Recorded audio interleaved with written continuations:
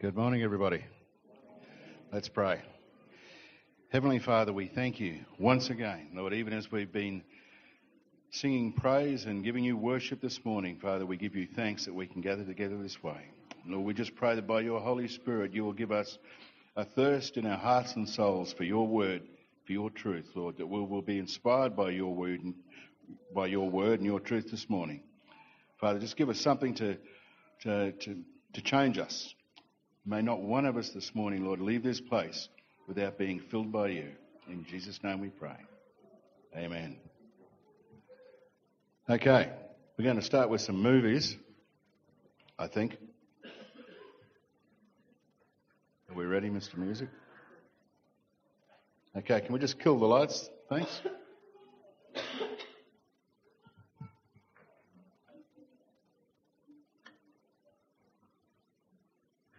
Gentlemen, do we have a jail here? Do we have a jail? Brand new one with 2 cells that the whole community pitched in, built last month. Just like a barn raising. Even the dance hall girl showed up, made sandwiches, and carried on like crazy. It was designed to be practically escape-proof. Yeah, good, because I think I'm going to have to throw a couple of people in it. There's only one thing. This new jail has sure got everything. Even a new stove with a coffee pot already on it. The only thing it hasn't got is iron bars for the cells, You're kidding. which we had to send away for them, and they ain't arrived yet. But it's got everything else. It's got glass windows and brooms, kerosene lamps, and you name it. Just no bars for the cell. That's right.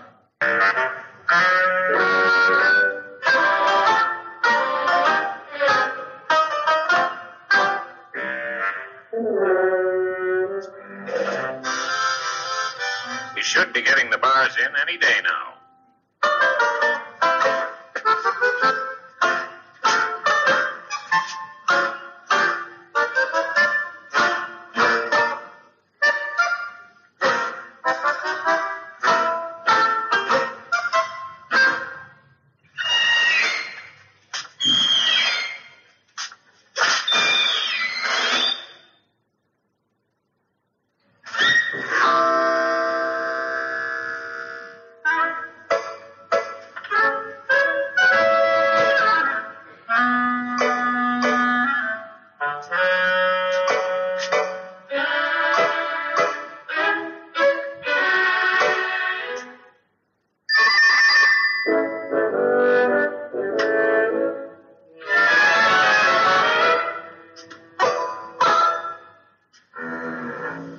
Well, that ought to do it. That ought to do what, Sheriff? That ought to take care of it till we get the bars in. Oh, Joe. Now, Joe, the cell on the right is yours. We don't have any bars yet. You're kidding. That's what I said. But we're going to operate just as if the bars were there. Now, you stay on that side of the line, and everything should work out fine. What? While you're in this jail, you stay on that side of the line, and you and I will just get along fine. You expect me to sit here in this lousy cell on that? What is that red stuff all over the floor there? Oh, that's the poor fella that crossed the line earlier today.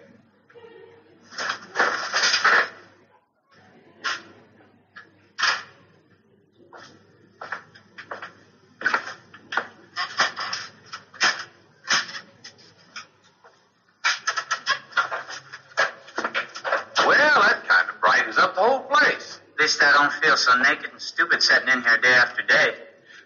Joe, if Jake should come in, would you tell him I had to go down to the hardware store to see the mayor? Have you seen my daddy? Now, you get ready, because this is going to happen awful fast. Huh? Nothing, that's all right.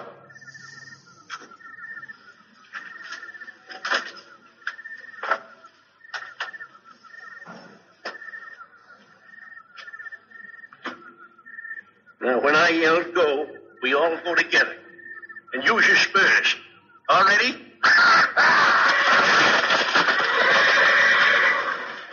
Now he's really done it. Who? That's Sheriff. I could have told you all that it wasn't going to work. Why not? Because they set these bars in too solid. What do you know about anything? I'm the one that helped to set them in. You...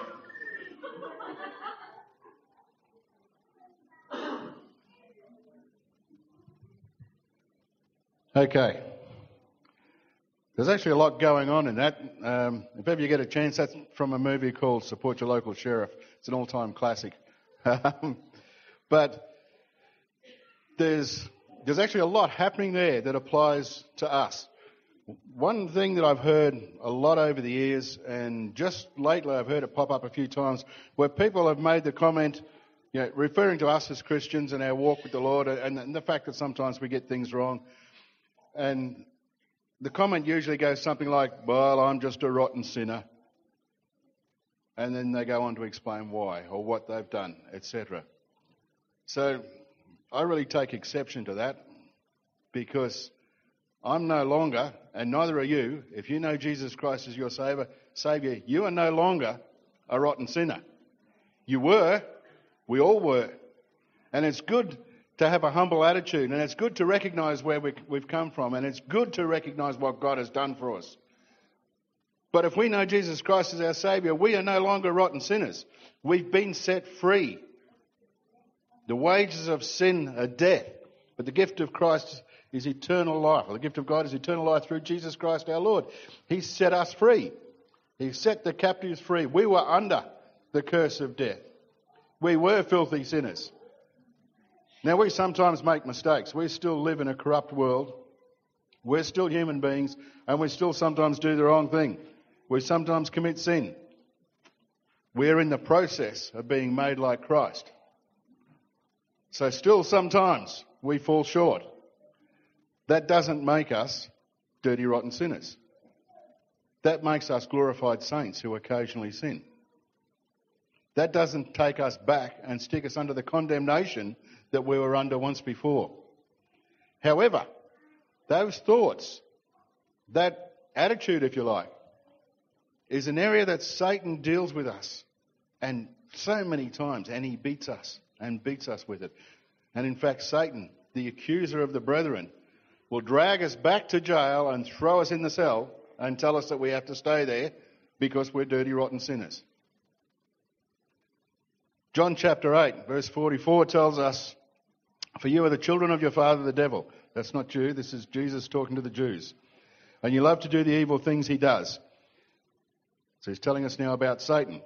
He was a murderer from the beginning. He has always hated the truth because there is no truth in him. When he lies, he is consistent with his character, for he is a liar and the father of lies. Get this one thing this morning. Well, no, there's a whole bunch of get this one thing this morning. But this is the first. Get this. When the enemy tells you that you're not up to scratch, just remember that he is the liar and father of lies. It is a lie. You are up to scratch. It's like that prison. The sheriff, there's no bars on the prison. Okay, and for us, there is no longer any bars on the prison. Jesus tore the bars off without falling off the horse. Jesus has torn the bars off, thrown them away, and led us out into what he came to give us, which John 10:10 tells us that he came to give us abundant life. And that's lived outside the cells. But Satan comes with his lies, with his accusations, with his condemnation, and drags us back and throws us in the cell. Now, it doesn't matter how many times he does that, and if you can imagine that jail, if the sheriff throws you in the jail, what are you going to do? Walk out. Okay, there's no bars, there's nothing to keep you there. It's the same, there is nothing to keep us in that jail. We've been set free. Jesus tore the bars off, threw them away, and led us out into abundant life. But Satan, the accuser of the brethren, the liar and father of all lies, comes and says, you're a dirty sinner. That's why Jesus had to die. It's all your fault. And we live under guilt and condemnation. He just drags us back and throws us in the cell. But we know that Christ has set us free. But again, the father of lies tells us you can't come out. See that line? You've got to stay in there. It's only the lies. It was the lies that the sheriff told poor old Joe Danby, who wasn't the sharpest tool in the shed. But it was the lies that he told him that kept him there. He stayed in the prison. He stayed in the cell because he didn't want to be the next lot of blood on the floor that crossed the line. It wasn't blood, it was paint. I told you he was not very bright. But the thing is, it was a lie. First of all, he didn't have to stay there. Secondly, the line meant nothing. It was just a bit of chalk. And thirdly, the blood wasn't blood. And that is exactly what Satan the deceiver does to us. It might look real to us. It might sound real to us. It might even make sense to us. It might seem perfectly reasonable. But if it comes from Satan, it's a lie. And that lie and that deceit is designed to keep us in the cell. Because as long as we are in the cell, we are not having the abundant life that Jesus came to give us. After being in the cell for a while, you'll see that Joe ended up actually leaning on the cell bars and holding the pallet while the builder cemented in the bars. Joe actually helped him put the bars in. And that's what we do to ourselves when we continually listen to the liar. When we continually listen to those lies, we just make that prison, that cell that he's thrown us into, stronger and stronger. Jesus came to set us free, tore the bars out, threw them away, said, come out and live life abundantly. Satan comes along and says, you're not good enough, throws us back in the cell, and we believe him. And we believe him so much that oftentimes the bars, the very bars that Jesus threw away, we start reinforcing. We put them back in. We adopt those attitudes that Satan puts in our head. We listen to society around us. We believe the lies. And instead of living an abundant life outside the jail, we work really hard at cementing ourselves back in. And the tragedy of all that is that at the end, as we saw, Joe's dad and his two dimwit brothers came to rescue him and tried to pull the bars out and got absolutely nowhere. And Joe almost proudly says, yeah, well, they were too strong because I've helped put them in. I did a good job. And that is just so much like us sometimes. Sometimes the lies that the enemy has given us, the things that we've taken in, are so entrenched that nobody is going to pull those bars down. In fact, we're even probably proud in a way that we can stand so hard. This is where a religious spirit comes from. This is what the Bible talks about when it refers to strongholds of the enemy in our life. And the tragedy of it is that it's the enemy's lie that starts it. And it's our hard work and diligence that cements the bars back in. Because we work so hard at supporting and believing what the enemy has told us. And come the time when somebody tries to break us out of that cell, we're not going anywhere. We're not giving in. Joe sat there looking out the window at the back of the cell. He knew it was coming. He said, Pa, he was going to tell him. He said, that doesn't matter. Sure enough, saddles came off the horses. The bars didn't come out. And he said, yeah, well, they're in there good. I put them there. That's us. In so many different areas. That's us when Satan tells us we're not worthy. And we start living our lives like that. When Satan says, you'll never be able to do that because you're too dumb. So we keep living our lives that way. And we just keep cementing those bars in. When Satan says, you can't talk to that person because you haven't got anything worth saying. So we never share the gospel. We never talk to anybody. So we just keep cementing those bars in. When Satan says, you can't go, it doesn't matter what that Holy Spirit told you, you can't go and serve in that particular area because you haven't got the talents. You haven't got this, you haven't got that. You can't do this, you can't do that. Everything, every great blessing that God wants to pour out on us, every gift of the Spirit that the Holy Spirit has for us, Satan wants to take it away because he's come to steal, to cheat and destroy, to kill. And we keep listening. And we take it on board and we start to adjust our lives and we live our lives accordingly because we believe the lie. And we don't want to step back over that chalk line. And in some cases, just as Joe said, we try to make ourselves feel better by putting the bars in because at least then it doesn't feel so stupid about not stepping over the line. We actually build up the enemy's lies.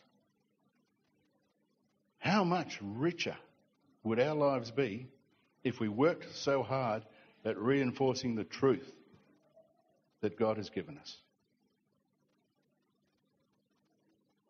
How much richer would our lives be if not just if we didn't believe Satan, but if we put as much energy into breaking down those bars? How much richer would our lives be if we tore down the cells in the first place? Jesus came so that we might have life and have it abundantly, in great abundance, in richness, to the fullest, depending on which translation you're reading. God wants us to bless us. God wants to bless us with every good thing. And yet so often, instead of believing Him and pursuing God for those things that He's promised us, we're busily working away, cementing the bars in. The truth is what we should be pursuing, not the lies. It should be the truth that changes our attitude. It should be the truth that dictates how we feel about things. It should be the truth that dictates the course we set for our daily lives. It should be the truth that dictates how we think about things, the attitudes that we adopt, the future that we look forward to should be based on the truth. So what is that truth? Well, basically, I was going to read it for you, but it starts at Genesis 1 and finishes at the end of Revelation. So we haven't got enough time. But there's just a couple of quick passages that I want to share with you, which sort of brings all that into perspective. First of all, reading from John chapter 8 and verse 31. Jesus said to the people who believed in him, "You are truly my disciples if you remain faithful to my teachings. And you will know the truth, and the truth will set you free." "But we are descendants of Abraham," they said. "We have never been slaves to anyone. What do you mean we will be set free?" Jesus replied, "I tell you the truth. Everyone who sins is a slave of sin. A slave is not a permanent member of the family, but a son is part of the family forever. So if the Son sets you free, you are truly free." If the Son sets you free, you are truly free. The Son hasn't just set us free. We are truly free. We are free indeed. We are absolutely free. Jesus Christ, the Son, has set us free. Wiped away all the charges. All those things that justifiably should have had us in that cell and under condemnation. All those things in our lives that were sin. Those things that separated us from God. Gone. There is no charges against us anymore. It's gone. The charges are dropped. Where we were guilty, the fines have been paid. The penalty has been paid. The cell bars have been ripped out and thrown away, and we've been led out into the light, into abundant life. And anything short of that is a lie, straight from the pit of hell. And we need to reject that in our lives and believe the absolute truth that Jesus gives us. Romans chapter 8, reading from verse 1. "So there is no condemnation for those who belong to Christ Jesus. And because you belong to him, the power of the life-giving Spirit has freed you from the power of sin that leads to death. And we know that God causes everything to work together for the good of those who love God and are called according to his purpose for them. For God knew his people in advance, and he chose them to become like his Son, so that his Son would be the firstborn among many brothers and sisters. And having chosen them, he called them to come to him. And having called them, he gave them right standing with himself. And having given them right standing, he gave them his glory. What shall we say about such wonderful things as these? If God is for us, who can ever be against us? Since he did not spare even his own Son, but gave him up for us all, won't he also give us everything else? Who dares accuse us, whom God has chosen for his own? No one, for God himself has given us right standing with himself. Who then will condemn us? No one, for Christ Jesus died for us and was raised to life for us. And he is sitting in the place of honour at God's right hand, pleading for us. Can anything ever separate us from Christ's love?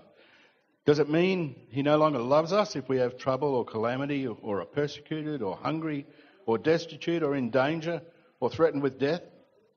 As the scriptures say, for your sake we are killed every day. We're being slaughtered like sheep. No, despite all these things, overwhelming victory is ours through Christ who loved us.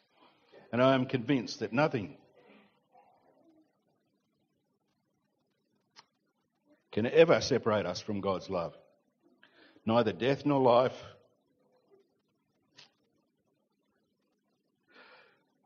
neither angels nor demons, neither our fears for today nor our worries about tomorrow, not even the powers of hell can separate us from God's love. No power in the sky above or in the earth below.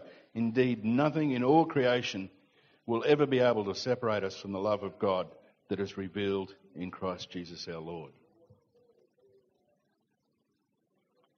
I just want to run through that again. We're not going to read it, well, I suppose I am going to read it all, but I just want to run through that again and perhaps paraphrase it, because I really believe we need to get an understanding of this. And we could spend months and months. Romans, and this chapter of Romans in particular, has been pulled apart so many times, and there's so many good books, commentaries, etc. on it, so I would recommend getting a hold of it and getting stuck into it. But this particular passage just really reaches out to me.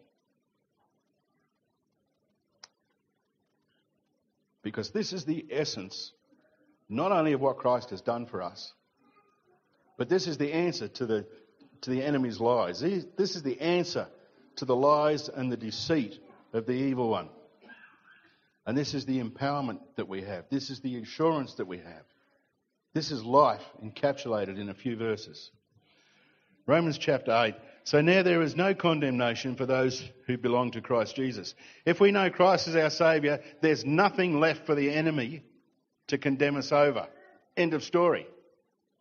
Whatever lies Satan brings against you, end of story. Don't listen. There's no grounds for it. It's gone.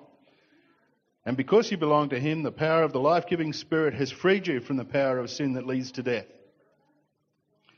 The charges that were brought against us in the first place, those sins that separated us from God, the penalty for those sins, the wages of sin is death. There's eternal separation from God. Not anymore. It's been paid for. We're justified.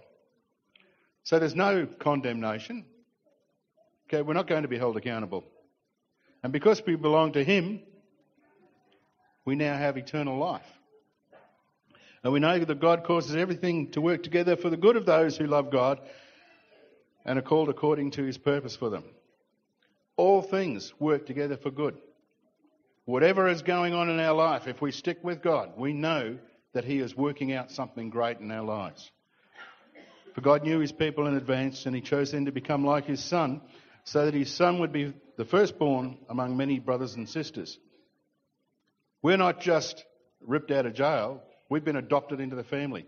We are brothers and sisters with Christ, the firstborn among many.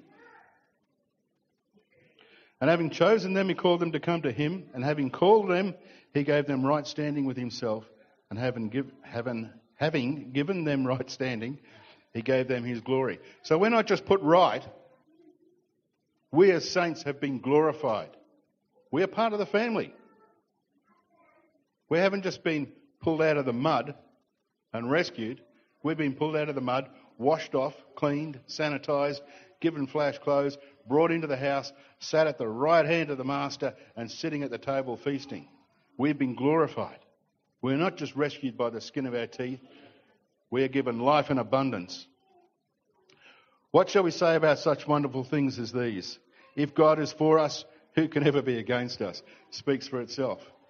If God is for us, what's the point of even worrying about everybody else? What on earth can the enemy do against us? He's already cast down, he's already beaten, he's already destroyed. Who can be against us? There's a lot that would want to be against us. There's a lot that would resist God. The enemy is dying to bring us down. And what good will it do? None. He's already a defeated enemy. If God is for us, who can ever be against us? Since he did not spare even his own son, but gave him up for us all, won't he also give us everything else? That's that abundant life. God loves us so much that he was willing to sacrifice Christ in order to bring us back into relationship with him. If he will go to that extent, just to build the bridge, just to get us back in fellowship with him, how much more has he got for us? How much does God love us if he's willing to go to that extent? Who dares accuse us whom God has chosen for his own? No one. There is no accusation that can stick. God himself has given right standing with himself. God has made us clean. God has already declared, before the enemy can make any accusation, God has already declared us righteous and in right standing with him because of the finished work of Christ on the cross. So who dares accuse us? No one. Who then will condemn us? No one. We can't be condemned. There's no longer any charges against us. Torn up, thrown away, done with, dispensed with. Christ answered for all of those. There is no condemnation. No one can condemn us. Can anyone ever separate us from Christ's love? And basically, all these next 5 verses talk about the extent of separation from God. How many things could possibly separate us from God? And the question is, can anything ever separate us from God? And the simple answer comes in verse 39. Indeed, nothing in all creation will ever be able to separate us from the love of God that is revealed in Christ Jesus our Lord. Nothing can separate us